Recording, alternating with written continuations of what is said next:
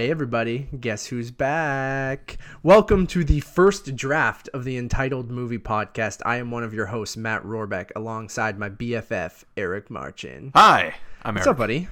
I'm good. How are you? It's a Friday. We're free flowing here. We should mention to people that are listening that this is a work in progress. We don't really know the structure yet. We're going to be talking about movies, obviously, some movie news, stuff that's interesting that's going on maybe in our lives. Not too personal now, but just a little bit to kind of get you interested in what we're doing and what we have been doing since the last movie podcast, which was back in 2014. Yes, you mentioned this before we started recording. That was for Captain America the Winter Soldier back when I was running Movie Night and we did the Movie Monarchy podcast. Yes.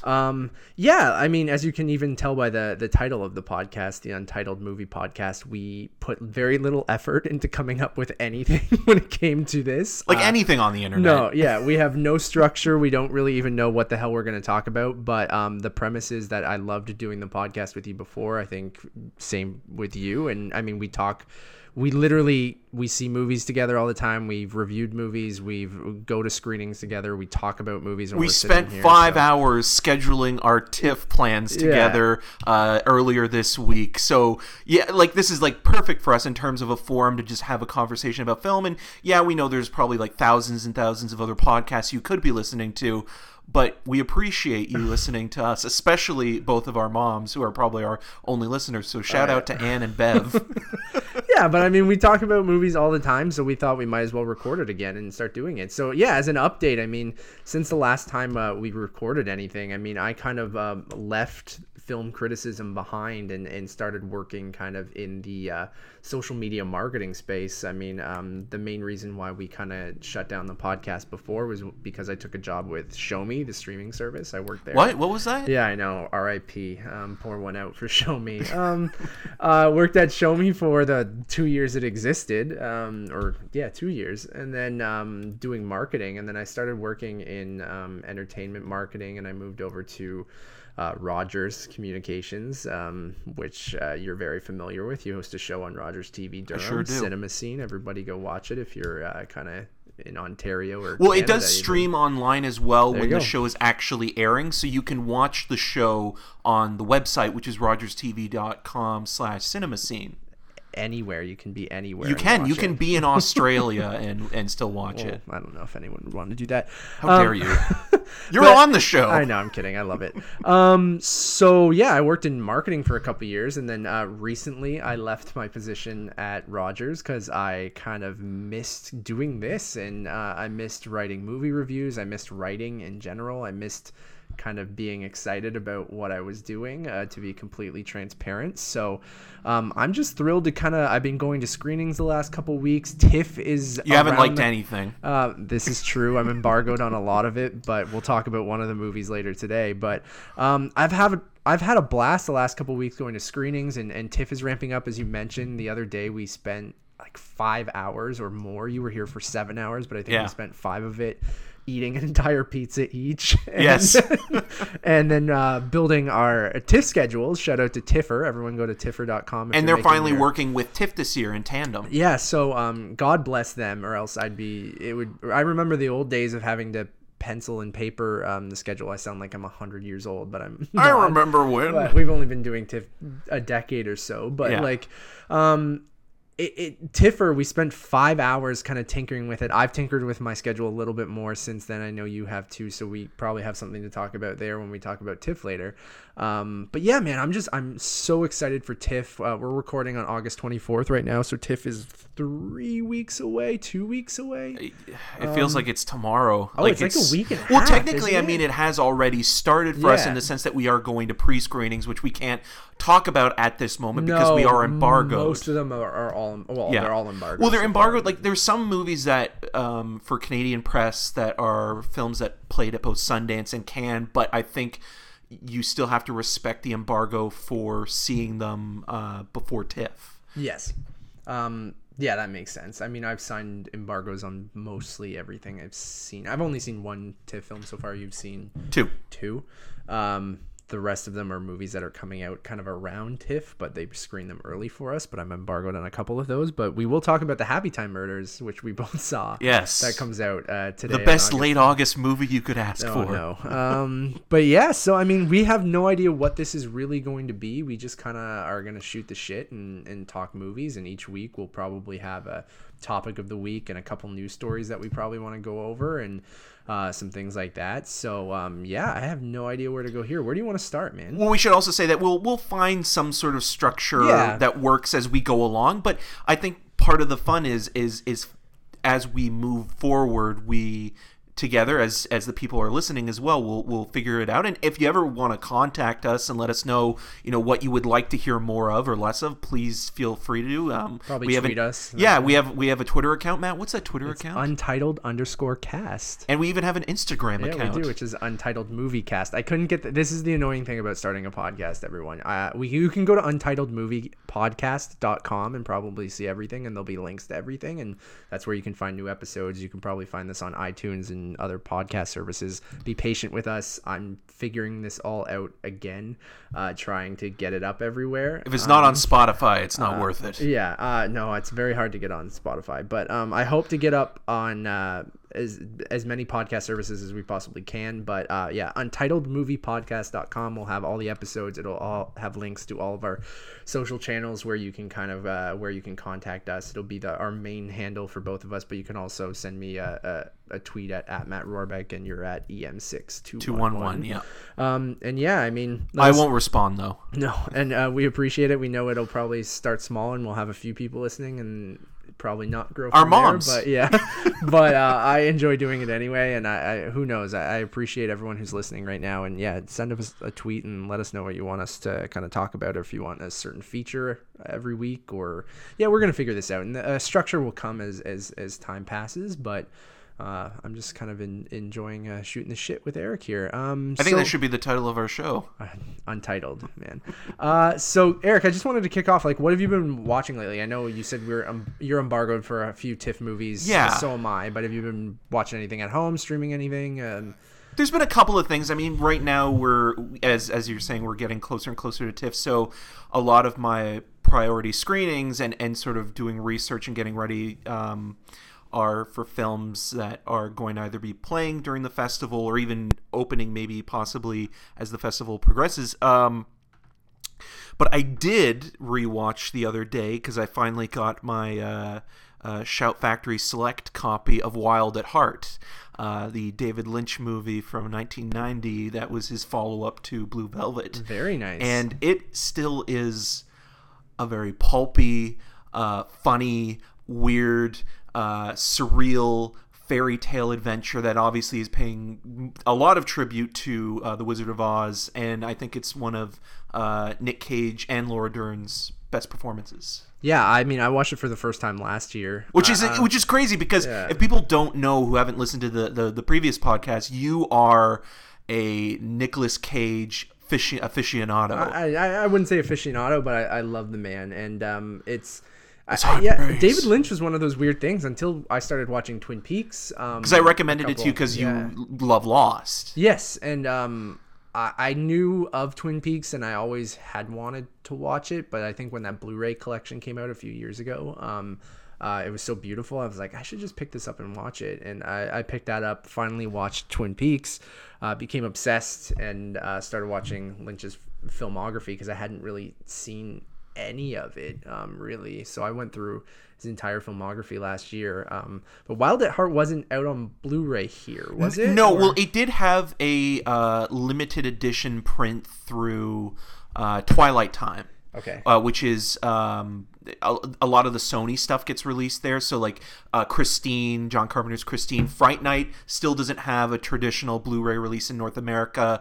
You have to pick it up through either Twilight Time or a Region 2 or Region 3 Blu-ray. So it didn't have a traditional Blu-ray release until this month.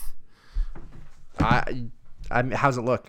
It looks great. I mean, Shout can be hit or miss, but the special features are excellent. It's still as weird as ever. I rewatched it a couple years ago because there was a Lynch retrospective as well, and I had the DVD. But it's just nice to add it to the Blu-ray collection at long last. And there's stuff in there that I had forgotten about, like with Willem Dafoe's character and how slimy it is. And it is really, really violent, but he undercuts it. And this was one of Roger Ebert's problems with the film, is that he undercuts it with comedy, and sometimes that can be off-putting to people, but I think it works for the genre in which it's in. Yeah, the fate of that character is very... it's Looney Tunes-esque. But it's great. It is really, really good. Yeah, I loved it. Wild at Heart's amazing. What about you, Matt? What have you been watching? Oddly enough, what have I been watching? I'm on the 5th season of Breaking Bad on a rewatch. I've rewatched 4 seasons of Breaking Bad. Again, I mentioned this earlier in the show. I'm off work other than freelancing right now. So I've been kind of chilling at home, and I caught up on Better Call Saul, and I became obsessed with that, and I finished the 3rd season, and the 4th season's airing on AMC right now, but I'm caught up, so I have week gaps in between new episodes of Better Call Saul. So I thought, okay, the one thing I love about Better Call Saul is that they each season begins. I know you're not a huge fan of Breaking Bad or Better Call Saul, but each season of Better Call Saul begins with kind of a black and white look into the future of Saul Goodman, like post Breaking Bad, but then the rest of the show takes place pre Breaking Bad. So that's the framing device. Yeah, of each season. There's like he's a Cinnabon manager in Omaha, Nebraska, and he's hiding away, and he's always kind of worried about someone finding him, essentially. So then that made me go, oh, you know what? I would really love to go back and watch Breaking Bad now with the context of Better Call Saul, because a lot of characters from Breaking Bad show up in Better Call Saul with Gus Fring and Mike Ehrmantraut and things like that. So I started Breaking Bad again, and it's available on 4K on Netflix. Both shows are, and I don't think they're even available on 4K on disc. No, there's Blu-rays though. Yeah, but no 4K Blu-rays. No. So I was like, oh, I have this gorgeous 4K TV. I should rewatch Breaking Bad. So I've powered through 4 seasons in like 2 weeks. And really enjoying it again the second time. I think even more. And now you're a meth dealer. Yes, I mean I'm not working, so I might have to be, but freelancing doesn't pay that much, so I have to deal meth.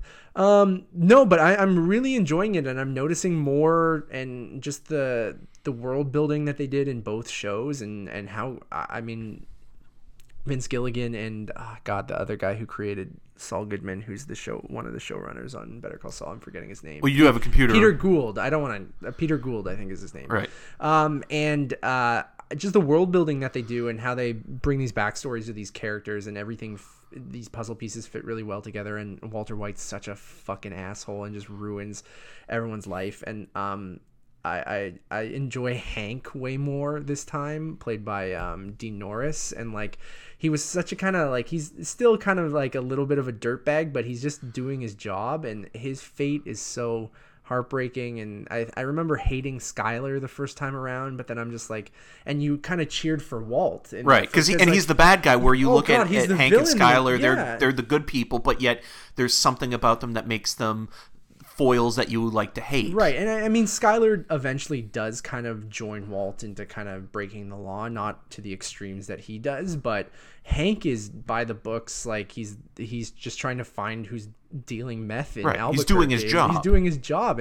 And it's I don't know. Like I've just really enjoyed rewatching this and seeing how it connects back to Better Call Saul. So I've been watching a lot of that. I know it's not a movie, but well, I mean, TV is the place for long form narratives now, and I mean, you know, we're quote unquote. Are we still in the golden age of television, or is that just have we moved on now? A year or two ago. Now I feel like, I mean, we could go into Netflix and their films and their movie strategy and their TV strategy and almost quantity over quality. Yeah. So I wouldn't even necessarily, it's the golden age, it's just that anymore, but like there are lots of great shows in there, and on AMC and on FX and on Netflix and on Amazon and things like that. Like you brought over the 4K set of Jack Ryan. Yes. And there's a new Jack I Ryan got show. it really only for the Hunt for Red October. Just that, but which is my favorite one of those. all 5 of them. Well, I'm a collector. I mean, that's the other thing. I believe wholeheartedly in physical media, and I'm also obsessed with making sure it comes with the slipcover and. It's a thing. It's that's a whole podcast into itself. But then there's the new Jack Ryan show on Amazon, and I mean, my problem lately, and it's weird that I'm going back and rewatching. I have so much backlog on Netflix, whether it's their movies or their shows or things like that, and then I'm going and rewatching Breaking Bad, or I watch episodes of Brooklyn Nine-Nine, or The Office, or Parks and Rec, just Michael Schur shows. Yeah. But it's The Good Place too. Yeah, no, I know, and it's weird that I just keep revisiting these things, and it's almost overwhelming. Like, it has this opposite effect to me, where I'm like, it's the golden age of TV, and there's a lot of amazing shows out there, but I'm almost overwhelmed by the amount of good shows, or just shows in general, to the point where I'd never know where to start, and I never know. If you could finish it, I feel like there, like you said it perfectly with the word overwhelmed. I feel like when you see like, Netflix has released a TV show and 2 films, it's like, well, I'll get to it, but I still have to watch the 4 other things that they've released, and that's just them. And that's the problem with every week they do that. So you get a new series and 2 movies basically every single week, and that's great. And I think Netflix knows that they're trying to make something for everyone. So obviously not everything is going to be for me or you. And like The Ranch isn't made for probably our sensibilities and our likes, but there's someone out there that likes The Ranch, or whatever schlocky kind of show or movie they put out. Adam Sandler films. Yeah, Adam Sandler movies. But then he's also in the Noah Baumbach movie and is excellent in that. Yeah. Also a Netflix film. And like, so it's really interesting, their strategy, and just kind of, I don't want to call it a dumping ground, but they just put so much out all the time that, like, I mean, you're bound to find something that's great. So as long as it doesn't get lost in all that quantity that's being produced and bought and released. Like, I feel that there are small, Sundance films from just this year even that that I wanted to watch that I haven't had time. Like, there's one called First Match, and it kind of feels like, okay, I'll get to it, but then there's 30 other things that come out in a week or 2 weeks, and then you kind of forget about the thing that you wanted to watch, and then you go back to something that you've already seen because it's comforting. Yeah, exactly. Even though it's depressing as hell, like Breaking Bad or something like that. And I think that's what's fascinating. And I mean, we've countless times been sitting on my couch and we just kind of scroll through Netflix or watch movie trailers or something. That's like the other that. thing. You scroll through it half the time to find something. So we made a joke. We went through and we're looking at my list on Netflix, and I think you add more things to your list than you end up actually even, well, obviously watching, but or will ever watch. But the backlog of Netflix films that were on there, and we kind of were laughing. And I know we were heading to a screening a couple weeks ago, and we were talking about Jason Segel, and then we were doing some research of being like, what the hell has Jason Segel been in lately, other than he was in that Netflix film Come Sunday? No, that's the one we found out that was a real The Discovery. Thing. The Discovery. Yeah, the Charlie McDowell movie. Which wasn't great, but I mean, he, interesting premise, but it didn't quite work. And then when we were looking that up, we're like, what the hell is Come Sunday? And then we looked up that, and then realized it was a Netflix movie that came out in May that I think it was April. April or May, and we had no idea it existed. And it had Jason Segel, Chiwetel Ejiofor, Martin Sheen, and it played at Sundance as well. And it kind of just flew under the radar. And there's just too much content, and it's not just Netflix. I feel like we're just singling. No, we're not. Netflix. I'm not shitting on Netflix either. No. That's literally all I watch. Like you talked about physical media. I'm Apple, iTunes, Netflix, like 4K. My Apple TV 4K is my baby, and I have so much stuff on that. But anyways, I love Netflix. I'm not shitting on them at all. Like, I just think it's fascinating, their strategy almost and the money they spend making this stuff too. Bright, guys, Bright. Oh God, yeah. I got like 3/4 of the way through Bright with I couldn't finish it. Did you end up finishing it? I saw it in one sitting. Yeah. See, that's the other thing where people pause things, or you and just then shut they'll them go. off, Yeah. Like if it, like I couldn't make it through Bright. Where if I saw Bright in a theater, I probably would have stayed. Well, you would have gone to the bathroom at one point. Let's be honest. Oh yeah.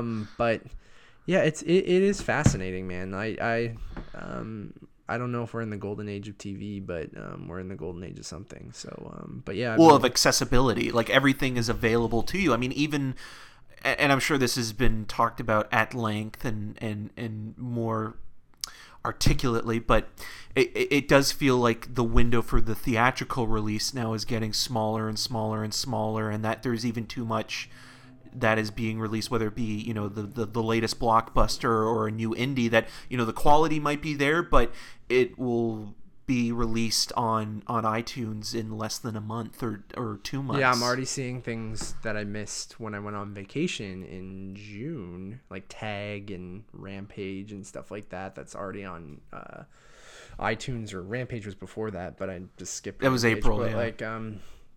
But yeah, the windows are getting shorter and shorter. I mean, talking about Netflix, we're going to talk about TIFF later. I mean, we can talk a little bit now, but they have the opening night film of the Toronto International Film Festival, which is huge. I mean, and I think it's also a bit of a statement because of what happened at Cannes this year, refusing to have any of Netflix's content play in the competition, because they apparently did want Alfonso Cuarón's Roma, which is playing at TIFF, but they said, we don't want to have it in competition because I believe it's something to do with the theatrical release strategy of Netflix films versus actually going to the theaters. Right, because Roma will be playing in select theaters, yeah. But the Cannes thing was that it has to be exclusive to French cinemas, I think, for a certain amount of time before it would be on a streaming service. And Netflix is just, unlike Amazon, who actually does kind of follow that theatrical window for at least a little while before their movies go on their service, but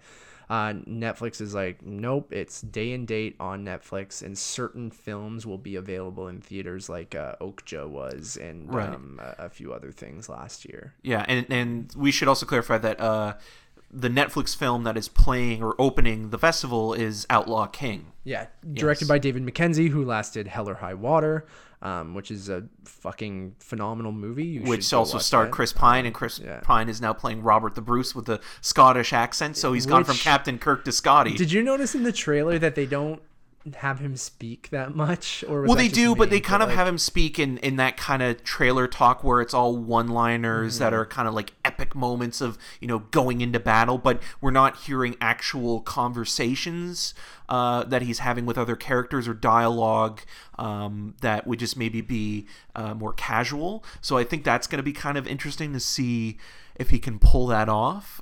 It looks like a big epic, obviously, in the vein of the success of something like Game of Thrones. I think people would be interested to see how that'll go. And it's the continuing story after William Wallace. Robert the Bruce kind of led the crusade for Scottish independence. So we'll definitely see if it's an edgy period piece that's filled with violence and action, and maybe it'll have some substance. I know you're not the biggest period piece fan, so it depends on the period, right, and the piece. But yeah, mostly this is really close-minded and things like that. But if it's I have this weird thing that I need to kind of be more open about things that happened before I was born, or even before the 1980s or 1970s.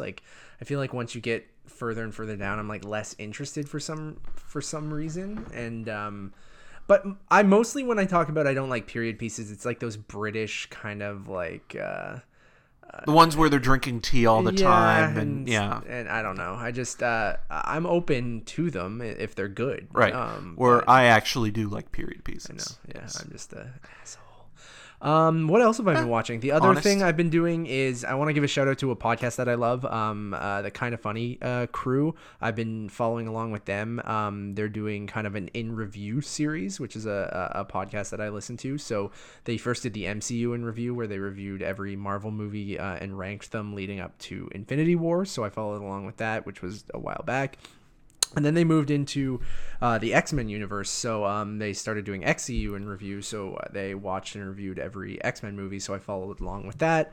And you actually watch the movies too. I did, yeah. Every week I watch the movie and I listen to their podcast. They usually do like an obscene hour and a half, 2 hour long review of each movie, and they're really funny. I mean, you guys should check them out if once you're done listening to this, obviously. But very casual. They're not really like movie, like they're not film critics, which is totally fine because it makes it very unpretentious. It's just like a bunch of friends shooting the shit and talking about superhero movies or whatever movies that they're watching. So very funny, very loose, and they end up ranking them at the end of them. So they just finished the X-Men series. So Deadpool 2 was this week. So I rewatched Deadpool 2 the other day, half of it with Nevis, my partner, and she hadn't seen it yet, so she fell asleep and I watched the rest.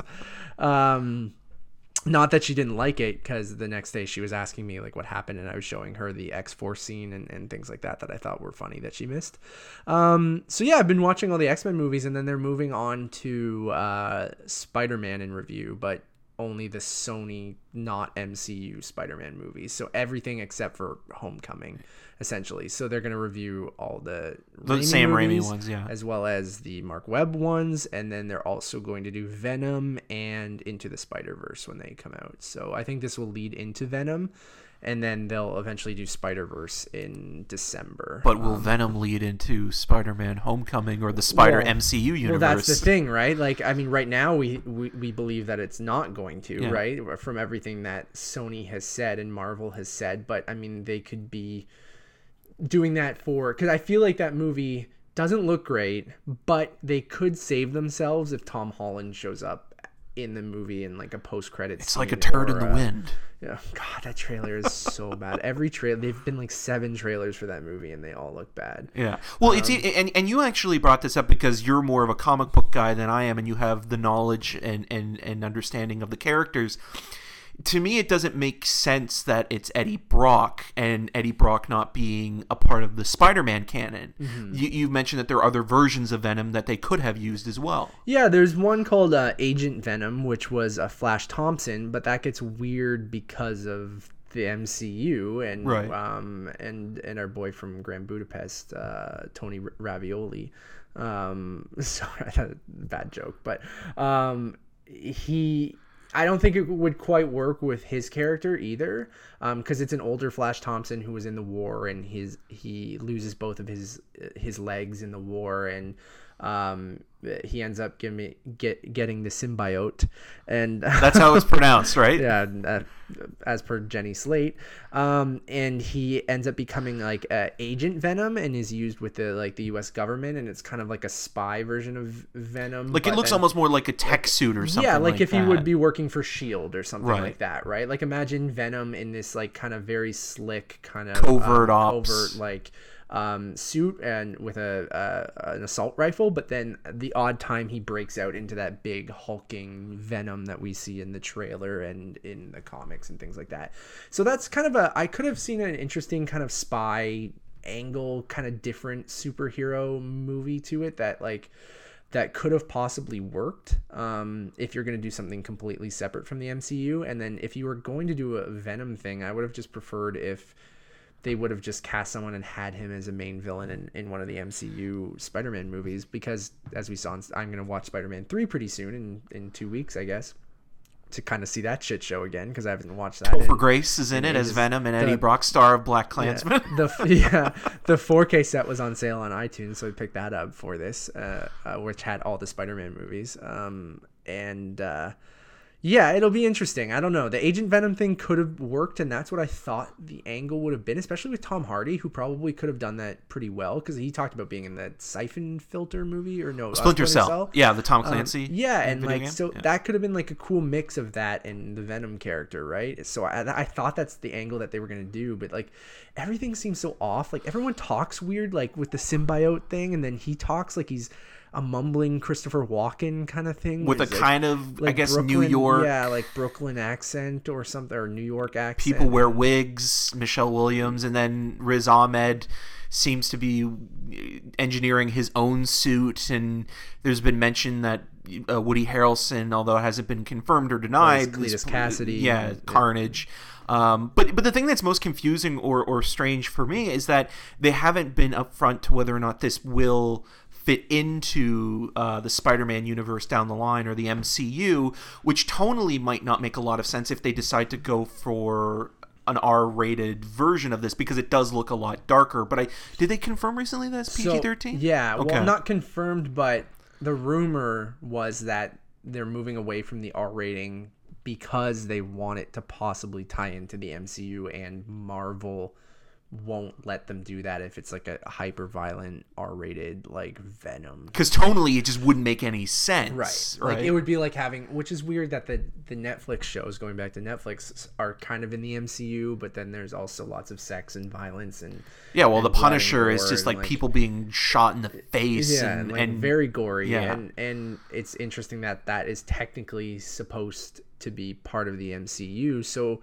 and then we'll see. I mean, God, one of the topics we could talk about, maybe we won't get into it today, is the whole Disney-Fox merger and what we're going to see, talking about X-Men and things like that, and how Deadpool specifically is going to move over as well. And right. Or what's going to happen with Dark Phoenix and New Mutants. Yeah, I mean, there's so much. We could do a 5-hour podcast over what is the 4 years of news we've missed. Yeah. But this is all shit that came out in the last year or so. It's fascinating because like I really could see them moving. Deadpool's the one thing that I think could work, in the sense that like they could do those R-rated movies, but then once he's in the Avengers or shows up in other movies, he's either bleeped out or he knows that he has to tone it down and it's part of the shtick. Yeah, and he'll be diluted because he's a part of an ensemble where it's not focused on him. But I think they'll still let him, depending on what Disney does with the brand and how they're going to split up the Fox things and R-rated properties that they have with Die Hard and Aliens and Predator, which is playing TIFF, the Predator. So it's a fascinating thing, but I'm not sure what's gonna happen. But yeah, anyway, I just hope that he's less obnoxious. Yeah, I mean, even watching the second one, I've come to I enjoy both of those movies a lot, but he is a lot, and it's definitely not for everyone. Very juvenile, very kind of stupid, and like I don't know. I like some of them. There are some really funny moments in both Deadpool movies, and I think I enjoy them overall, but they're kind of weird tonally too. Like even watching the last one with the whole stuff with Vanessa and like some of the more serious stuff like doesn't work at all, but then some of the stuff where he's just too much. Right. And I kind of found that narrative with the time travel stuff to be a bit of a cop out at the end. I won't spoil it because it's, it just got released on Blu-ray and 4K. People can, catch up with it now. But where it goes with the time travel aspect at the end in the post-credit scenes kind of feels like, well, that whole movie wasn't even necessary. I know, but I think that's part of the shtick too, right? Like that's part of the joke. It's like, we just erased the whole movie. Like, haha, like who gives a shit? Like, and it's Deadpool. So and we'll make fun of, Green Lantern again and X-Men Origins Wolverine. Which are funny jokes. But they already did it in the first one a lot. So it just feels like they're going back to the well to, poke fun at it again. Remember we talked about it in the first one? Well, we're going to talk about it again. So speaking of that too, I had to, I rewatched that because it was part of the X-Men universe, and oh boy, it is awful. Yeah. It is really bad. I hadn't watched it since. Do you remember when the leaked work print cut came out? I sure do. I was in college. Same. And this is back when I would like pirate movies sometimes, and well, you're going to jail now, Matt. Yeah, I don't anymore. But back then, I remember downloading that work print copy. It was like 2 or 3 months before the movie came out, wasn't it? Yeah. Or it was a while, and I remember watching that work print cut, and even then thinking it was bad, but even worse because it had unfinished special effects, and I don't think I had ever seen it since then. So this is the first time I watched it, and it's just so weird with like Taylor Kitsch as Gambit and Dominic Monaghan's in it. Which well, and Will.i.am as well, right? Yeah. Well, it did feel like they were maybe setting up, the X-Men Origins, that, okay, well, what character is going to be popular based on that, and then we'll spin them off into their own movies, and Gambit was one of them, and The Blob, remember? With another Lost alum, Kevin something. He was in he's in a couple Adam McGowan movies, and he shows up in Canadian films all the time. Yeah, well, he's Canadian. Yeah. Okay. He was in Robin Hood as well. Right. Somebody's probably like, it's Kevin. Kevin, I could look it up. But you could look it up because you have it right there. I'll look it up.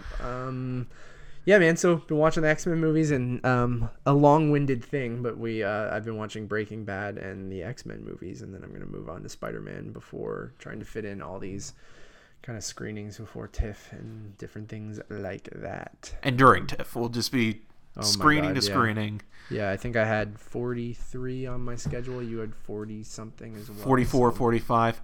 I don't know if we'll get to them all, but here's the other thing as well.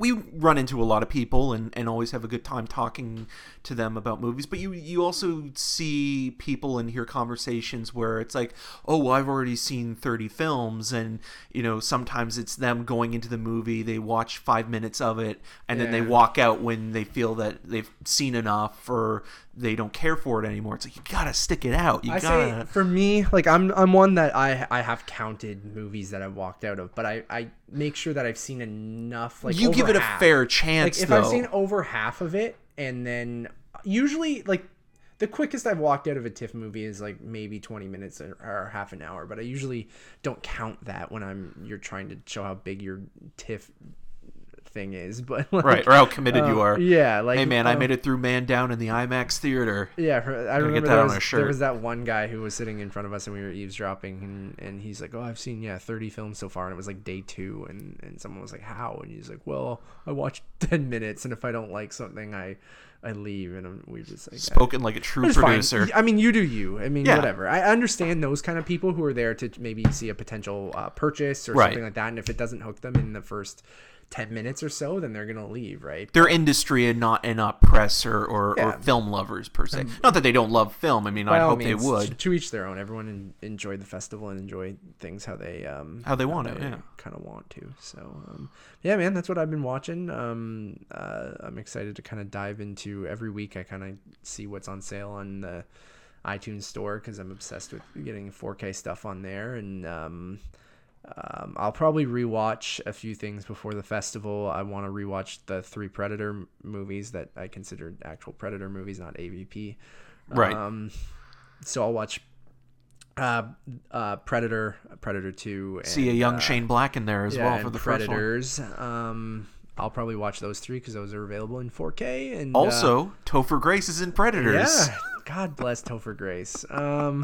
And this is the Topher Grace cast. And then I want to watch Halloween as well before the festival, which is just the John Carpenter one. You don't want to go through, H2O or Season of the Witch. Well, especially because the new Halloween movie that's playing Midnight Madness is a direct sequel to the first movie. So they're kind of not getting rid of anything that happens, but an alternate kind of the way that Star Trek played with the red matter in the J.J. Abrams version. But like I'm totally fine with that because at this point it's like, why not? I mean, they've gone down such a weird tunnel of plot lines that don't really make any sense, and I think they were kind of writing it as they went along, especially with 4, 5, and 6.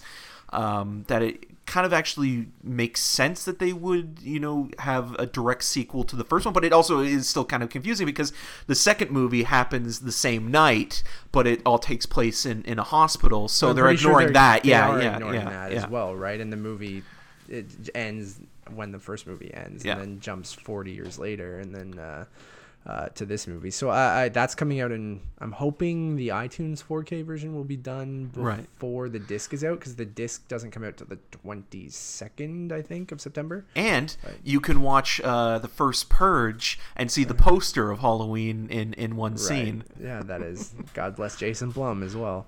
But yeah, man, so that's what I've been watching. So what do you want to go to from here? We can either kind of jump into, I know we wanted to talk about TIFF. We saw the Happy Time murders.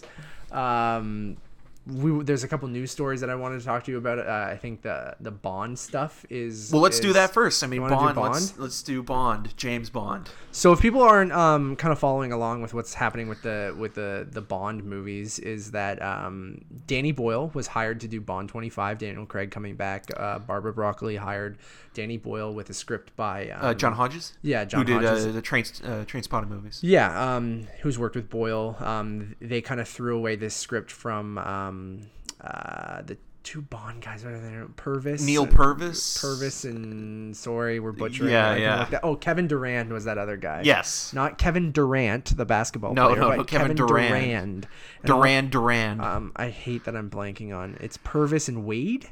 Purvis That sounds right. Purvis and Wade, I believe, are the two guys' names. Because they usually are the guys that sort of create the template for it, or and at then least they'll bring the Craig in Bond movies. Yeah, and they did some. No, they did some of the Pierce Brosnan ones as well. They'll come in and sort of do the template and the structure of it, and then they'll bring in. They'll do the James Bond for Dummies, and then and then someone will come in and like Paul Haggis did a rewrite on Quantum of Solace, so like things like that. So usually whoever's directing or maybe another screenwriter comes in to polish their script to make it more of their own and things like that. John Logan did Skyfall as well. So Neil Purvis and Robert Wade. Yeah. And so anyways, they threw away their script, and then when Boyle came in and pitched his version, and then was hired on, and then the recent development is that Danny Boyle has left the project due to creative differences. Surprise. Right. Which I just wanted to get your thoughts on that. And then today there was an article on the Hollywood Reporter, I believe, that kind of listed that the release date of next November probably not realistic anymore, based on that they have to find a new director, and that new director might want to probably either, I don't know if they'll use the Hodges script or if they'll go back to the Purvis and Wade script, but then they need to find a new director, and so that might push out the release date from November of next year, and they're saying to 2020, and they're saying even late 2020, so maybe November 2020, and then today there was an article. I don't know if you saw this, but with the short Edgar list, Wright and Jean-Marc Vallée as frontrunners. But that's strange, because we should say that the people that make the decisions on the Bond franchise and own the property are the Broccoli family, and they have ultimate say. I mean, Daniel Craig to some extent as well, but what's interesting about that is, for the most part, the directors of the Bond movies, going back to Connery, have always been, editors and PAs that have eventually moved on to directing. Graduated, promoted. So there hasn't been a lot of auteur filmmakers, and Sam Mendes, I guess, would be the closest to that with Skyfall, and a lot of people like Martin Campbell, but Martin Campbell is a journeyman director and a guy who doesn't really color outside the lines, so to speak, and have a stamp or a signature, where Danny Boyle definitely did, and that was the thing that kind of surprised me right from the beginning, is that Danny Boyle is going to want to make his Bond movie and not what the Broccolis want. So with the creative differences thing, it's not surprising, but then it's surprising that they hired him in the first place. Yeah. And then the rumor, I mean, take this with a grain of salt, but the rumor was that they were arguing over casting of the villain, and he wanted to do an actor from the upcoming movie called Cold War that I think Danny Boyle wanted, but Daniel Craig didn't. Yeah, and supposedly the Boyle script was like a modern day Cold War kind of script with the Russians and things like that, but which they even said in that article that they weren't even happy with not happy, but they were like fine with what he wanted to do, because I guess Craig was too. And then, so it's interesting that a couple weeks later they're like over a casting choice, being like, I mean, that seems kind of like bullshit. I'm sure there was more going on. Oh yeah, there's probably stuff we don't even know. But I mean, initially when Boyle signed on to do it, his two stipulations were, well, I want to finish, because he has a musical that he shot over the summer with Lily James that's coming out next year through Working Title, and that he wanted to get that movie done first, and then that John Hodges would be the writer on this film. Mm-hmm. So those were his two things. He never really talked about director's cut or casting or what have you. So it seemed to be one of those tug of war kind of things where it's like, okay, well, Craig wants to go this way, the Broccoli family wants to go this way, and Danny Boyle was maybe sensing that it wasn't going to work out. And then the most surprising thing is that the guys on the new short list that also are kind of unique filmmakers that have their own style too, and they're not kind of like, I mean, Edgar Wright and even Jean-Marc Vallée have very distinctive. Well, yeah. Well, I mean, Jean-Marc Vallée is more experimental than I would say even Danny Boyle is. Like, he doesn't do a lot of blocking and rehearsals. And somebody was talking about the way that he uses natural light in one of the articles I was reading. I think it was for Collider. So that's an odd choice in itself, because again, it shows that maybe they want to go with somebody that has more of a voice, but they're not willing to take that risk entirely, which is a shame, because it's like, well, you want to have your cake and eat it too, right? So I mean, I would love to see a Denis Villeneuve Bond. I think the person that would probably be best for it at this point would be someone like Joe Wright. Yeah, you've been mentioning that. I mean, I go back, I know this is the fanboy thing to say, but like Chris Nolan kind of makes the most sense to me too, but I don't think the time is right. I do 100% believe that will eventually happen.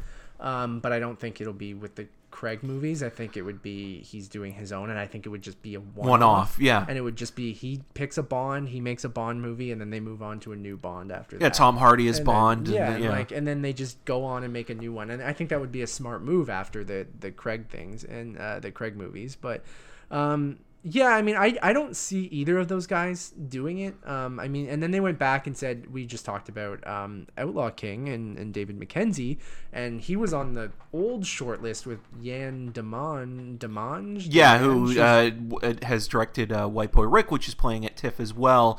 But he's working on the Jordan Peele HBO series right now, Lovecraft Yeah, he Country. moved on to that after he lost out on Bond, right? Yeah. So unless David Mackenzie decides that he wants to do it, and if he was, but he seemed like he was the third choice almost. I mean, I'm speculating right now. Yeah, I mean, and I think he's probably working on something else, or maybe he had something else right around the time he was developing Outlaw King. So, because I mean, that's the one thing you have to look at. I mean, filmmakers aren't just solely focused on one project. They have multiple things going on at once, so that they can jump from if something doesn't come together, which is a lot of the time because funding or the actor that they want or the location doesn't work and it falls apart, so they have something else as a backup. Mm-hmm. So yeah, it's fascinating. I mean, Edgar Wright, I don't. I mean, I could see it in the sense of like Danger Diabolique or something like that, because that's one of his favorite films. But yeah, I mean, again, like, he has his own unique style, and it's very kinetic with the energy, and I just don't see it meshing with the Broccoli's version of Bond. I mean, even Baby Driver was a toned down. I guess I could see it based on the set pieces and the action in that movie as well, but like, he still has some of his camera movements, and you said his kinetic energy that kind of fuels his movies and his choice of music, and it would be fascinating to see that. I mean, if he clashed with Marvel on an Ant-Man movie, like, I mean, him and Joe Cornish, I mean, just over the script and the style, how do you think that this is going to work? And again, the same thing with Jean-Marc Vallée, like, two filmmakers that have a unique style, and I would love to see their version of Bond, but I want to see their version of Bond. Not everything has to be art by committee. There can be some interesting choices made if they just let go of it a little bit, but that's not going to happen. So I mean, we've seen this tons of times with the Star Wars franchise. Any big franchise like this is bound to happen. Yeah. But this is why I don't think Quentin Tarantino's Star Trek movie is ever going to happen, to be honest. Yeah, I mean, that's a weird one too, right? Yeah, I mean, again, he's a huge Star Trek fan, but it's kind of like... See, that one's weird because of, especially with the cast, with Hemsworth and Pine seemingly backing out. I think that was more to do with financial and that can always compensation. That can always change. And if they drop out now, I mean, Paramount could find more money to throw at them later, but...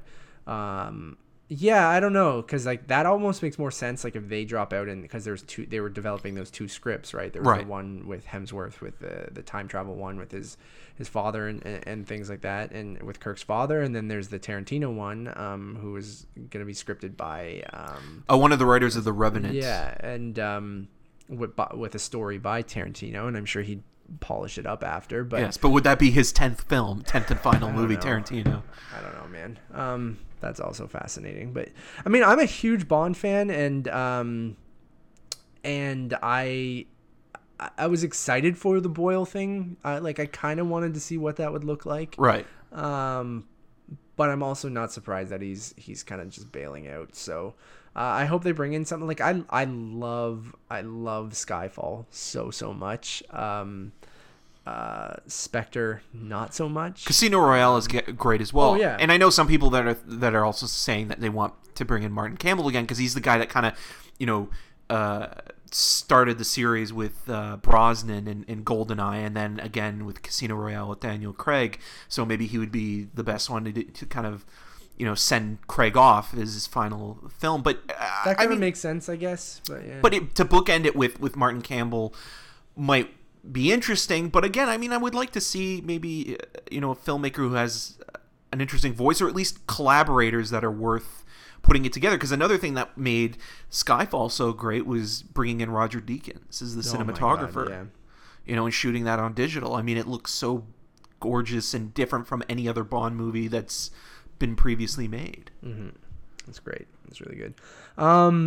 The other big piece of news I wanted to talk to you about, which we talked a little bit on your show when I was on last week. And we talked on a streetcar about it the first time when it was breaking news. Yeah, I forget. What did we get out of? We can't talk about it. It's embargoed. Okay, it was one of those.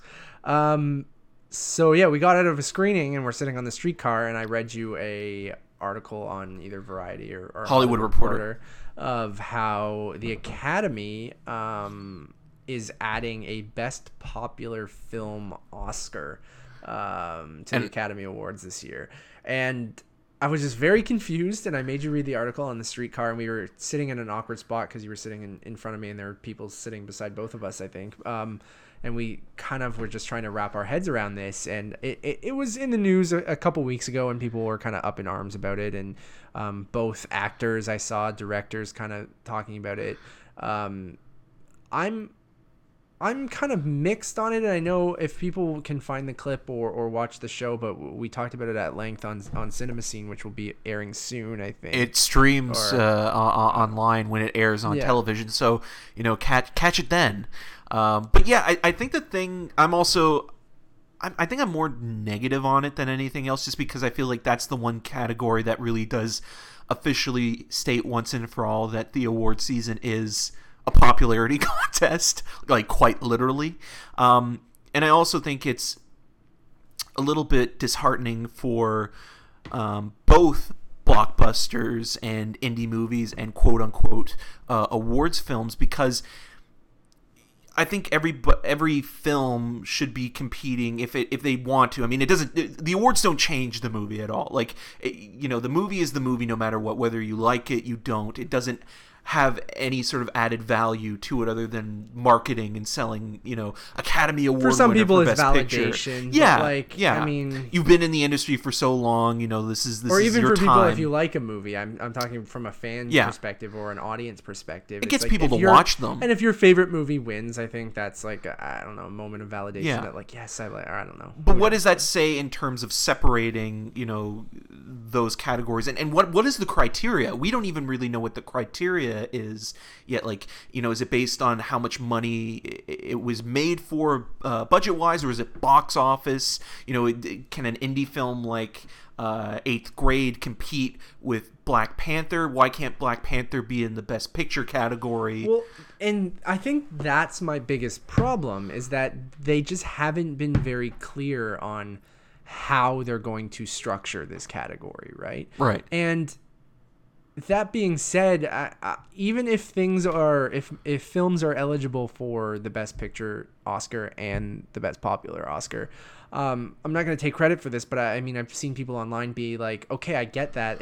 That's great that they're eligible for both, but when's the last time an animated movie or a Best Documentary or those kind of films that have their own categories won Best Picture? Well, documentary specifically, and this has always been has never been nominated for Best Picture. And an animated movie, a handful of times. I think you have Beauty and the Beast, Toy Story 3, and Up are the only three in history. Right. So you're telling me that if you give a Best Popular Film Oscar, that you're just going to get a bunch of those. It's not that you even need a bunch of them, but because they have their own category, you're going to automatically split the voting pool of people. There are going to be people who go, well, you know what, we nominated it in that category, so we don't need to nominate it in this category. It's a default. It literally is like, you know, some you have an Oscar voter filling out their ballot, and they'll say like, oh well, yeah, you know, I really liked Black Panther, but I already have my 10 Best Picture contenders filled out. Oh well, I'll just put it in the popular film because that's what it really is. And especially if it's fighting with a couple other movies for those last couple spots, right? All Disney movies. Well, yeah, it's basically a Disney category. The Oscars are being aired on ABC, so people are kind of a little bit up in arms in that too. And I'm not one who just wants to get mad about change for change's sake. Like, right. I hate people who just every time there's a change in anything get mad. Like, but I do think some people are overreacting a bit. But then I also see what people are saying on a lot of this stuff too. Because for me, it's not necessarily that they're adding a new category, that they're changing things. It's just that there are some other things that they weren't clear with this, and there's some other categories they probably should have added before they got to something like casting and stunts. And also voiceover or performance capture or something like that. Yeah, too, and on top of that, the other thing that they're changing is they're going to cut down or have the actual craft categories handed out during commercial breaks. And to me, that is another slap in the face to the people, the men and women who spend, you know, countless hours and who really don't ever get any credit. No, other this is than their the one Oscars. moment Yeah. in the sun and in the spotlight. Because yes, there are credits in movies, but no one stays. And people will joke, well, it's the bathroom break moment or something like that. But still, it's like I think they should have their moment to shine. Yeah. And we don't know what categories are going to be regulated for that. But one of the things they came out and said was, we're going to have a very tight 3-hour show, so they're going to record some of the speeches during commercial breaks and then edit them in later. So basically edit down speeches. And I guess maybe, I don't know if that's less disrespectful than playing them off when they're on stage or things like that, but it's just, it's bizarre. I would have rathered I don't care how long the Oscars are. I hate that it goes to like 12:30 in the morning. If you start them earlier, like have them start in the afternoon, or just cut down the monologues. Like sometimes the host's opening bit goes on way too long. I think Jimmy Kimmel's last 2 appearances as the host, like you could probably cut like 5 minutes out of that, or you don't have to keep going back to them. Some of the bits. Yeah, like the thing when they went to the movie theater across the street, like that ate up time. That's like 20 minutes. Yeah. Like, just get rid of that. Like, and I get you don't want like a boring show where it's just, I'm not saying, but like speeches can get dry sometimes, right? So you don't want just speech. Like you need some entertainment in there, but yeah, I don't know how you quote unquote fix the Oscars, but like I have a good time watching them every year, usually, as long as they are and as insane as they were a couple years ago and as standard as they were this year. I don't know. Like, I'm not against this new category, but I just don't know how they're going to frame it, and I do think it will affect voting in other categories. And I do think if they do this, is it 10 films here and 10 films in Best Picture? Do you go back to 5 in Best Picture? It should be 5 in Best Picture to begin with, or 10 exactly. Like that's the other thing with 7 or 9. Yeah, because that's the other thing. It's like you vote for the films you love the most based on like the rankings, and so the tallies reflect, or what gets nominated reflects the rankings. So if only 8 movies show up in like the top 5, that's when you get 7 or 8 of them. I think that there should either be 5 or 10 exactly. Mm-hmm. And I think it should just be Best Picture, because I look at my favorite film of the year, and I think it's yours as well, is Mission Impossible Fallout. Mm-hmm. I think that is a Best Picture contender. I think that is a directing and editing worthy of those categories as well. But because of this category being introduced, it might have a shot at that. It might get Tom Cruise an Oscar for Best Popular Film, because he's a producer on it as well. But I don't think it's fair to the movie, because that movie stands next to some of the best films that have been released this year. I would put it up next to my other favorite movie, which is First Reformed. Yes, they're completely different. Yeah. It's a David Goliath thing, but they're both equally worthy of that honor. I'm 100% with you, and I think some other news that came out today was that, or in the last couple of days, is that Disney is putting together a Best Picture kind of for your consideration for Black Panther, and that was the rumor even before this category came out. But they're like, no, we're pushing for Best Picture, not just Best Popular Film for Black Panther, and that's another film with Mission Impossible Fallout that I think deserves to be in the conversation for Best Picture, and not just regulated to Best Popular Film. And it's unfortunate that with this category, I think you're going to get that, and it just depends on how you view the entire situation. And just because you give people the option, that shit's gonna happen where it's just naturally going to kind of go, well, it's not a real movie, it goes over here. Like, just like what I make the joke that documentaries aren't real movies. It's just like they are, and they're great a lot of the times, but it's almost like you're like, well, we have your own category because you're not a like animated movies, those are for kids, or those are, but animated movies stand the best chance overall. Like, if you get another Toy Story, I don't know if The Incredibles 2 will be it, even though it's a good film. But if you get another movie like a Toy Story 3 or an Up or even Beauty and the Beast, it could end up getting into all three categories. Yes, it's the only one that has a chance of doing that. Yeah. Obviously, because it's the only ones that are animated. But well, documentary too, but documentary has never made the Best Picture leap. Yeah, and I just don't see that happening, though, because now I think if you had this category back when Up and Toy Story 3 were nominated, I think that there's no chance someone's going to go, yeah, it deserves all three. Me and you maybe, but I think the majority of the Academy just won't do that. And maybe I'm just being pessimistic, or do you really want something to be in all three categories? You want to spread the love around? Is that how you're going to envision this entire kind of thing? And yeah, it's just a shame because Mission Impossible, Black Panther deserves to be there, and sure, well, even A Quiet Place. I mean, again, where does that fall? Like, how are they determining this? Quiet Place not made for that much money, like 17 million, I think it was. Yeah, and made tons of money. So, are you going based on box office? I'm assuming that's what they're going to do. Like, if you make over $100 million or $150 million or something like that, that's when you qualify. But then something like La La Land was an independent, or not, well, I mean, it was still a studio movie, but it wasn't like a so, you know what I'm trying to say. But like, is that in Best Popular Film, or is that now Best Picture? So then would it have actually won, and then Moonlight win, or Dunkirk, or The Shape of Water, like genre, or Get Out? Like,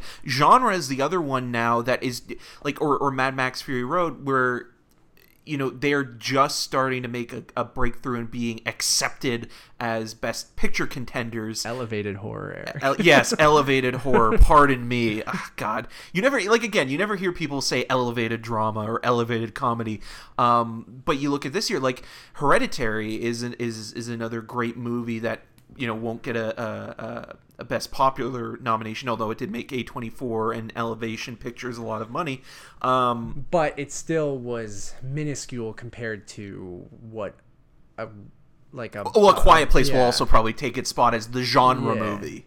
Which I love both films. Yeah. But it's just kind of a shame, and it's even more ridiculous when you think the whole idea of the Best Picture category going to 10 was because they wanted to include some of these things. Yeah, because of The Dark Knight specifically in 2008. Now they did, District 9 got nominated for Best Picture, and Glorious Bastards has, they're not Interstellar. Did Inception get nominated? Inception, yeah, and as I said, Fury Road. But it's like, well, so now you're expanding it even further now. So it's like, okay, we'll just relegate them to this popular category and keep the real movies in the Best Picture category, whatever those are. And I kept making the joke of being like, does that mean the other films are unpopular? Or like here are those artsy movies. Or I'd laugh at the artsy movies get into the Best Popular category. Well, yeah, because one of them, there's always one of those kind of art house films, or even if it could be a studio art house film that makes over $100 million, and then what do you do? Where would Extremely Loud and Incredibly Close factor in if it was around in 2011? We don't talk about that. We just did. Yeah, I don't know. I just need more details, I think. Yeah. And I keep waiting on that. And is there a plan for it to be ready for this year's I thought that's Oscars? What it was, like, that's what was supposed to happen. Mm-hmm. But I am now hearing maybe 2020, but I don't know. I mean, again, the rules and the actual regulations of it and the criteria are very vague. Isn't that stupid though? Like, just to here's an announcement. We don't have any. We don't actually know what we're doing yet. Well, they succeeded though in generating conversation. Yeah. I mean, it's market. I mean, the awards in general are just marketing, and it's done its job in terms of keeping people invested in having a conversation and aware of the awards, because that's what they want. They want people to tune in. Their numbers last year weren't as great as that they were hoping them to be, and again, it's it was too still like long. 20-something million people. I know, but it's not. That's not enough for that kind of show. It's like when we've talked about, Solo not doing well, but even though it did make its money back, it just didn't make the kind of money that a Star Wars film should, or like the way that a lot of people have said that Ant-Man and the Wasp was a huge success, but it made just as much as Solo did with a similar. I mean, Solo's budget was obviously larger because of the reshoots and stuff, but that was always bizarre to me when people were going, wow, Ant-Man, another success for Marvel. And I'm like, it was making the same money as Solo. And like, that was such a huge failure. And like, I don't know. It's strange. And I really think that they need to kind of, I mean, they're talking about, what is that, 20-something million that watched it on cable or on, like, they need to kind of put the Oscars everywhere. Let you stream it on YouTube, Twitch, whatever platform you want. You should be able to. It should be a GIF, and it should and you shouldn't just relegate it to like ABC should be putting their Disney. Maybe when Disney gets their streaming service, but that might feel even grosser because at least ABC there's a little distance from Disney. It's not right. Called it's Disney literally they've bought their category. Yeah, and it's I don't know. I love the Oscars and I love Oscar season. I mean, we're gonna talk about TIFF in a second. We're running a little long already, but it's our first episode. Yeah, so, we're getting back in the groove. But we're gonna talk about TIFF, which is the kickoff of Oscar season, at least for us, or award season, and of the fall season in general, because we're moving out now of August and the summer movie season, and it's a thing of what will we be talking about in the next 4 to 6 months. This is where it all begins, is at TIFF. It does. So I mean, let's get right into that, and we won't go too long on this because I'm sure we'll be talking about TIFF for the next 3 or 4 weeks, as you mentioned. And we'll try, and we still need to figure out what we're going to do during the festival when it comes to the podcast. I mean, whether it's just one wrap-up episode, maybe we'll do one in the middle of the week. We are going to be so haggard by the end of it. We will, but we'll be seeing so many things, so we'll be able to kind of give you guys updates on all the kind of fall movies. But yeah, man, I just wanted to talk about like a kind of a TIFF a TIFF 2018 kind of preview. And I mean, we've been in TIFF mode for the last week or so, and I mean, we obsess about it, and our kind of year, I feel like, ends and begins with TIFF every year. And I mean, at least my year kind of builds up to it, and it just comes faster and faster. It does as we get older and older. And it's my favorite time of the year, and it's my favorite 10 days of the year. I think as tired as we get and as many movies as we kind of cram, I can't complain. That's the biggest first world problem you could ever have, is like, oh, I had to see 6 movies today. Right. Although that is a lot to take in, watching that mentally and drains you, and they all start to blend in with each other, and I always feel stupid halfway through the festival and it's like, oh, what did you like, or what have you seen? And I'm like, man, there was that scene in Roma when a predator comes out of nowhere that never mind. Yeah, and it just kind of all blends together, and it kind of, but anyways, I don't want to talk about that, but I want to know what you're excited for. And I mean, we built our schedules the other day, and you're pre-screening some stuff, but like I don't know how you want to tackle this, but like what do you think of the lineup this year? What are you excited for? What's your most anticipated? I think it's pretty solid. I mean, the more that I do it as I mean, I still love it. I'm not jaded and cynical yet about it. It is a lot of work, or it feels like, once it's over, you feel like you've gone through those 2 weeks. You definitely feel that way, and especially like after the 2 weeks are over, you don't want to go to the movies at all for almost a month. I usually take off. What's good is you've seen most of the movies that are coming out in those 3 months, but gotta go to night school though, man. Oh no. So there's the excitement changes. When the first time I went to TIFF was back in 2005, and it was for the 3 Burials of Melquiades Estrada, the Tommy Lee Jones movie.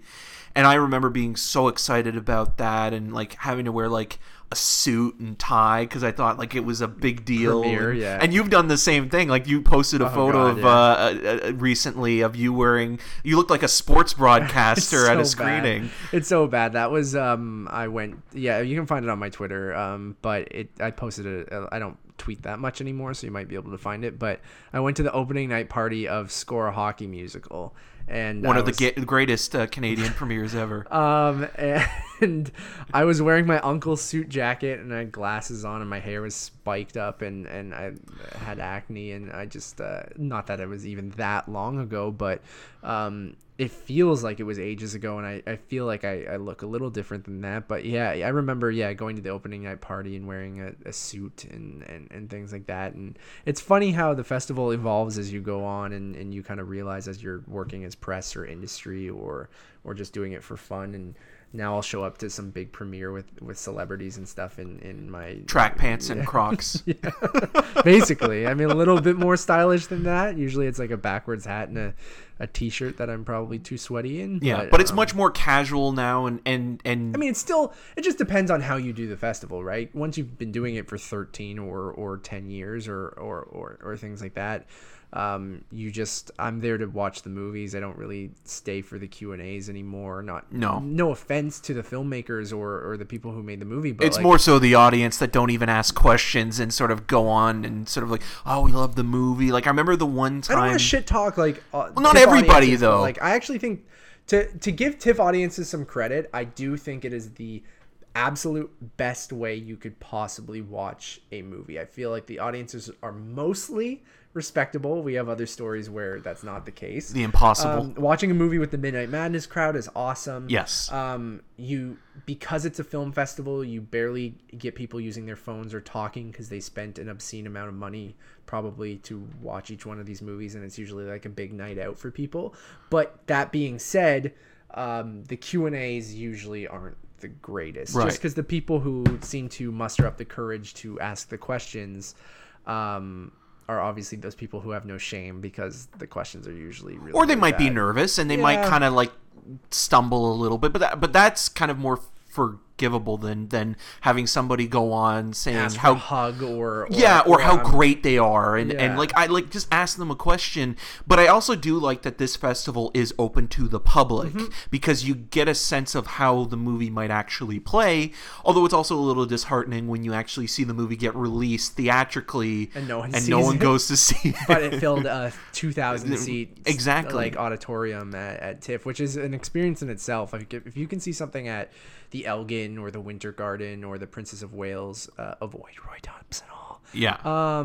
It's an experience. Although I've heard they're improving Roy Thompson Hall this year with a better screen and sound system, but I'll believe it when I see it. But The Shape of Water last year was such a magical experience because part of it was shot at the Elgin. So, you know, when you're watching the movie in the theater and seeing it on the screen, there's just something about that makes it so magical. I mean, it is you know, an experience unto itself. Yeah, and like I cannot wait this year, if hopefully we can get tickets, is to watch both The Predator and Halloween with the Midnight Madness crowd and Climax with the Midnight Madness crowd. And if you can stay up, and I know the older we get and we keep talking about how old we are and things like that, but like seeing a movie at midnight, not the easiest thing. But no, especially when you've had a full day of screenings and you're going to again, you know, have another full day in less than, you know, 10 hours afterwards. Right. But even the people, if that's like their only movie that they're doing that day, it's still, you're watching a movie from midnight till 2 a.m. But the Midnight Madness crowd is the most fun I've ever had watching a movie. Like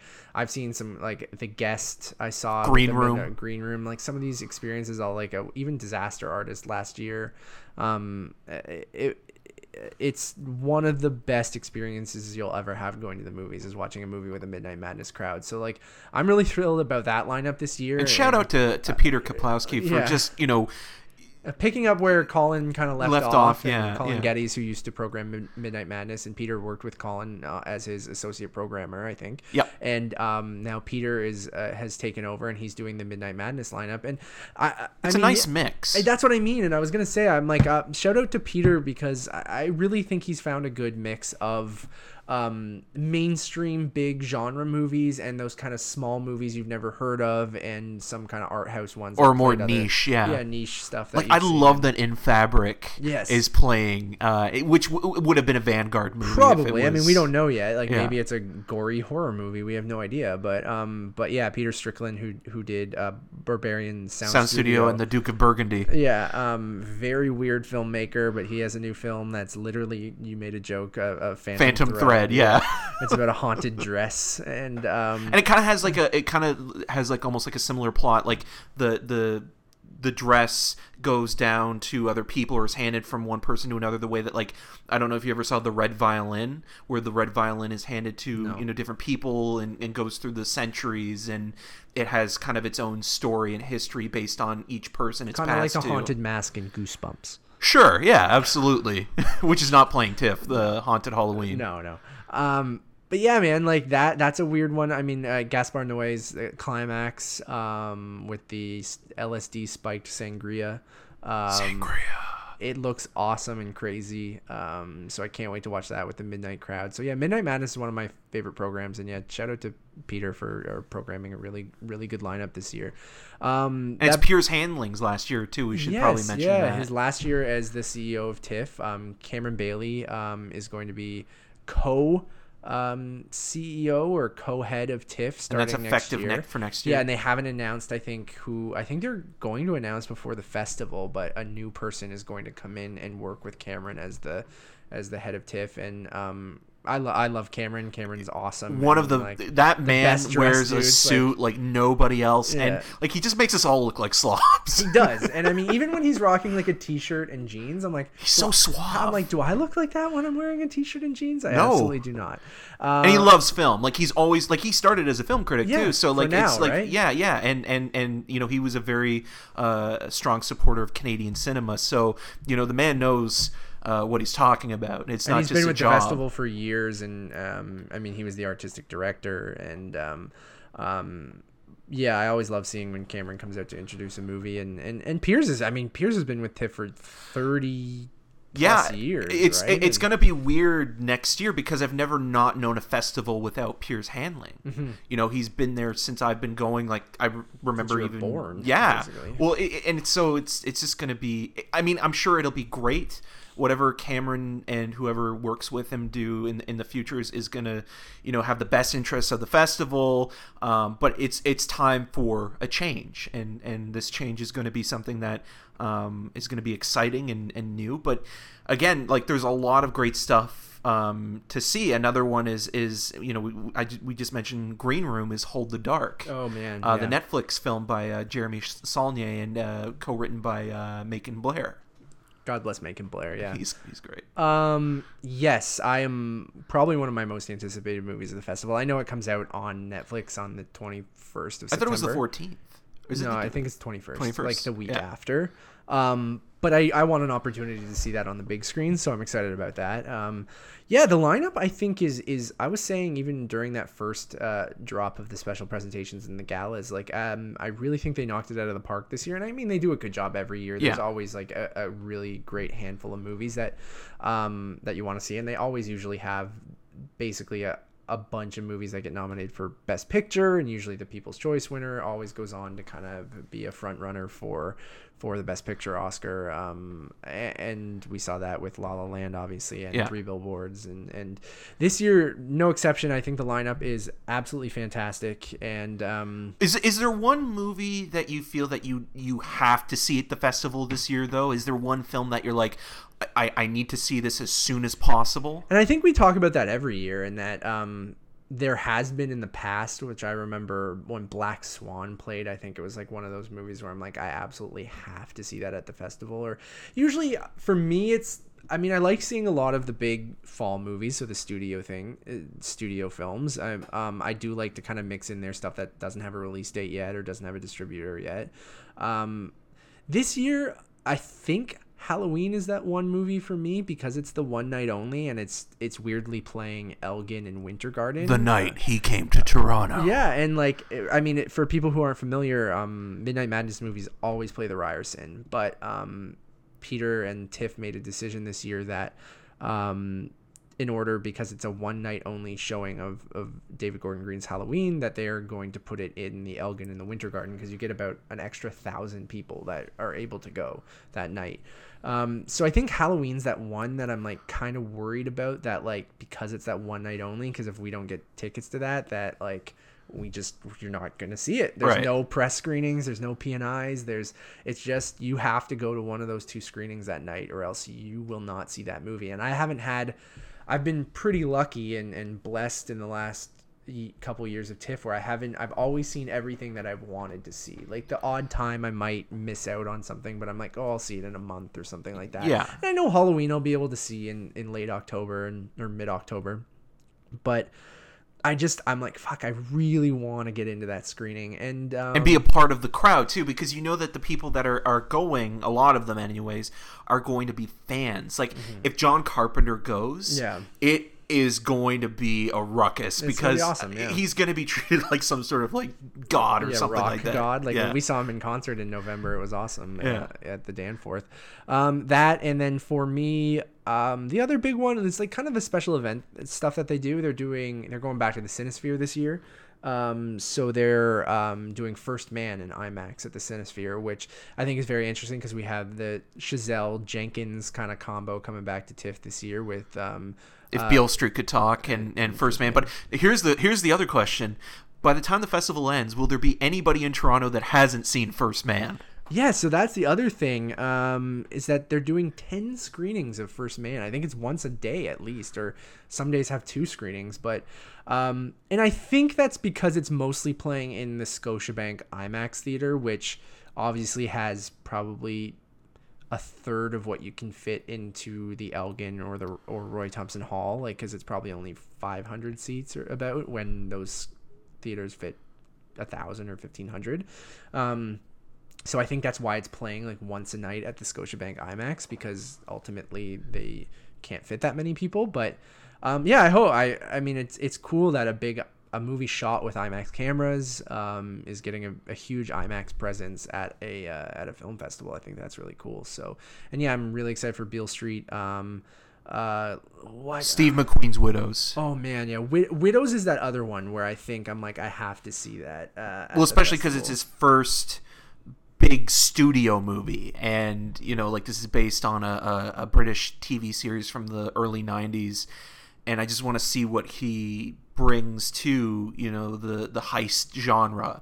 And if anybody I mean, I know some people don't like watching trailers, and that's great, but if you've seen those trailers, I mean, I cannot believe that cast, and Viola Davis looks like she is just gonna knock it out of the park. Yeah, Widows I think is, I said Halloween earlier, but Widows I think is my most anticipated out of the big heavy hitters at the festival this year. Like, I'm interested in First Man and Beale Street and God, I see. This is the thing that happens. Well, it's yeah. You think because like this, the list is so long. I mean, Roma. I'm excited to see on the big screen, because we don't know if that's going to play here when it comes out. Shot in black and white. Maybe has it been confirmed or denied if it's 65 or 70 millimeter? I wasn't sure if he shot it in 70 or he shot it in a digital format that was close to what 70 would be like. So that's interesting. Whenever a film has an interesting format, I'm kind of always curious about that. Like, we were talking about Vox Lux, which was shot on 65 or 70 millimeter as well. Yeah, and it's Brady Corbett's film starring Natalie Portman as a singer who originally faces a tragedy and sort of becomes a figurehead of sorts in the wake of it, and that is also playing Venice, I believe, and it's going to be at least one P&I is playing the Scotiabank IMAX. So we'll see. Public we're going to. Public. Yeah. Perfect. There's no P&Is for that in Vox Lux was shot on 65 millimeter, and then Roma. Matt's just looking this up right now. Yeah, if you can hear me clicking in the background, that's what I'm doing. I think one of the weirdest ones in terms of like how it will play is Green Book, we keep laughing Right. about it because it's Peter Farrelly who directed it, who's one of the co-directors of the famous Farrelly brother duo. So Roma, just Yeah. quickly, was digitally, but it's from an Arri Alexa 65, so like a 65 millimeter digital. So like, it has equivalent. that look, Yeah, and that he used a texture. Prime 65 lens and a 4K master, and he shot it in 6.5K. So on the Ari. So yeah, it'll look spectacular. And sorry, yeah, I was gonna say I keep Green but Room, yeah, Green same. Book with Peter Farrelly, and then like one half of the Farrelly brothers who directed Dumb and Dumber. Number 2. Oh God, like movie 43. Yeah, who's making some this- good comedies and some horrible ones. Yeah, more recently, not as great, but it's more of a departure for him because it looks like it's going to be a traditional Hollywood drama with 2 great actors in the lead role, with Viggo Mortensen and Mahershala Ali.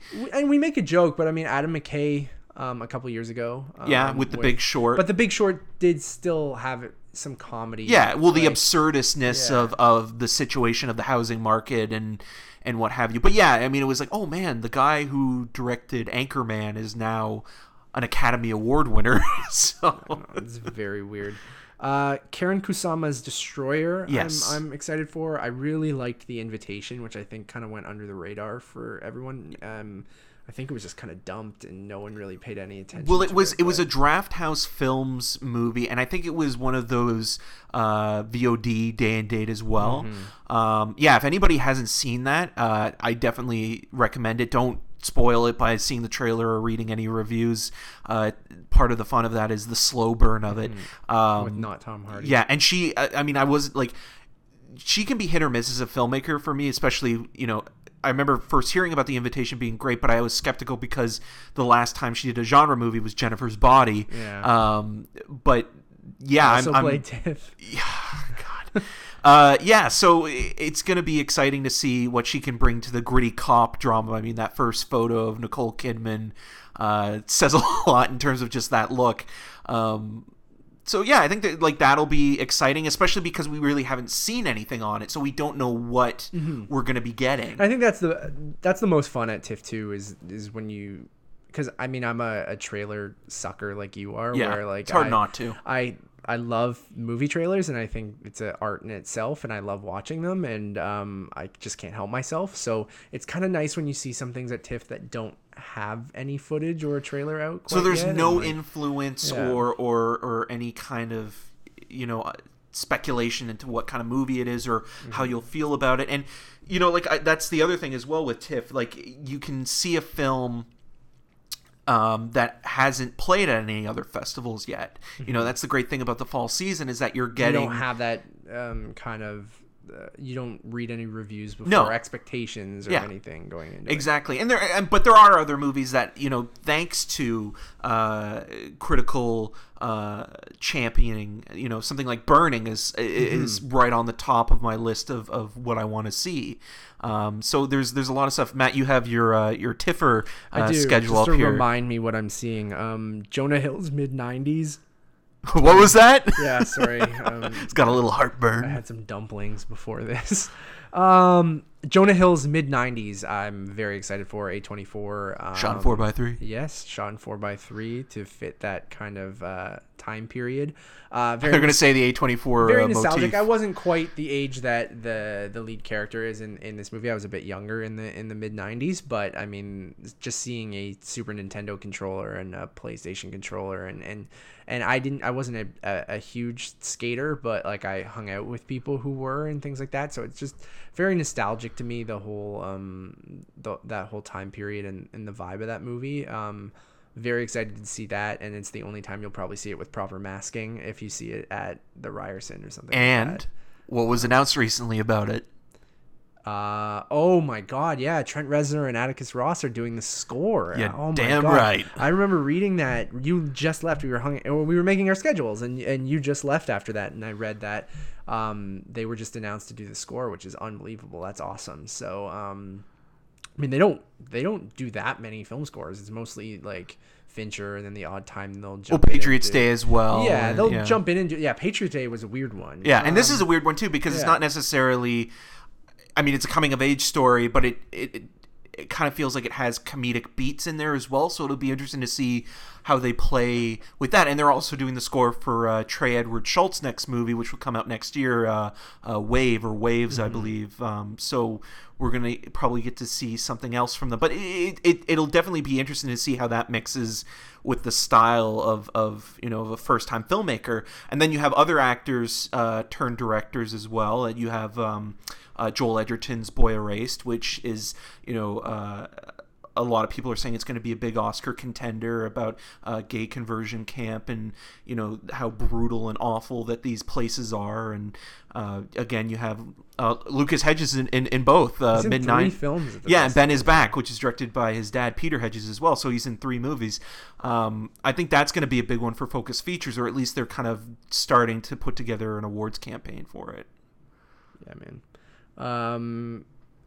The Death and Life of John F. Donovan we're actually going to see. Oh, God, yeah. The film that doesn't exist but does. I still don't believe it's real? It's real, but... well, to me, you've seen the photos that, or the posters that, they look like perfume ads or something like that. Or he has that kind of look in his films, so I'm curious to see how that's going to translate to English language. Very gigantic, huge star cast, and and just all the things we've been hearing about it off the record, and just kind of just everything I've heard from people who have know him or just know of this movie, and even him coming out publicly and talking about cutting Jessica Chastain out of the movie, and just BFF Jessica Chastain. And he's been kind of working on it for the last 2 years or so, and even more so when he shot it before that, and he's just been tinkering with it, and I appreciate him because I really do kind of like that he has a very unique voice and style,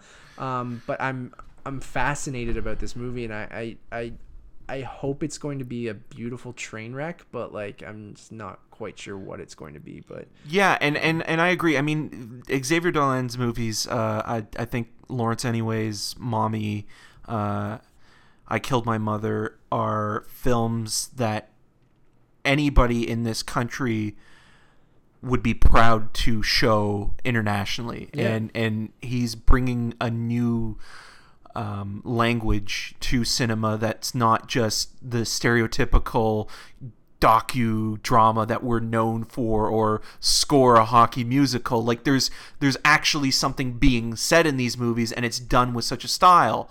But it's also a morbid curiosity now, just because of all the production problems it's had behind the scenes, and the Jessica Chastain thing is really, interesting, and especially because it was apparently part of a subplot more so than anything else. So, how that changes the narrative will be interesting to watch. And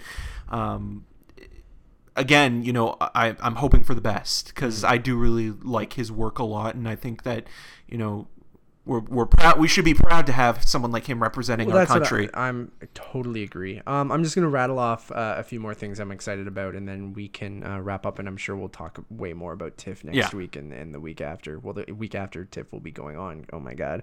I'm excited for the Sisters Brothers. Looks awesome. Old Man and the Gun. Robert Redford's last on-screen performance, The Sisters Brothers being Jacques Audiard's first English language movie. After he won the Palme d'Or for Deepan, which I thought Deepan was awesome.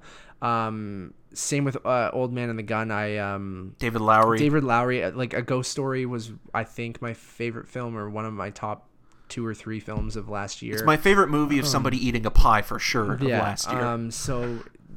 Incredibly excited about that. Another English language debut, Claire Denis' High Life. So you have with Robert Pattinson. You have a lot of big foreign filmmakers that are coming out and making English language films with big Hollywood stars, which I think should be pretty interesting. Yeah. Anything else that I mean, I have 43 movies on here, but we'll talk more next week. But anything else you want to talk about before? Well, I think we should also mention what's maybe not playing at the festival that's kind of surprising.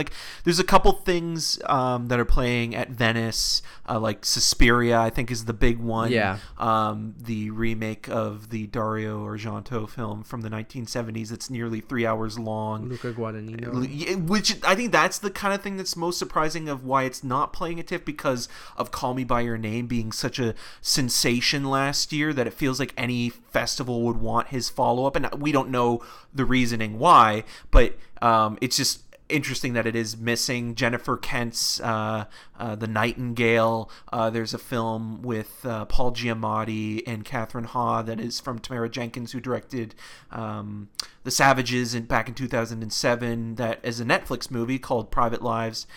There's something else as well that I'm forgetting that's kind of like a big one that's not playing. Was it an Amazon title? Oh, no, it's what's it called? The Emma Stone. The Favorite. Yes. Favorite. Yeah. The Yorgos Lanthimos movie. It's That's not written by him, by the way, as well. Oh, yeah. Interesting. And speaking of New York, At Eternity's Gate, which is the Vincent Van Gogh, or Vincent Van Dafoe, as I like to call it, with Vincent Van... I was going to say Vincent Van Dafoe again, with Willem Dafoe playing Vincent Van Gogh in his latter years. Nice. Yeah. Again, obviously we can't get everything. We should never be. We should never complain. But it's just interesting to see, like, what movies don't end up coming there, because Roma is playing New York, and it's a centerpiece. Usually a centerpiece doesn't play other festivals, because I mean I've only done New York the one time, but even from looking at previous years, usually that opening, centerpiece, and closing are all usually exclusives for the New York Film Festival, so that's interesting. We might see Suspiria's playing Venice, but we might also see it maybe be a surprise screening at Fantastic Fest. That kind of makes sense to me too. Yeah.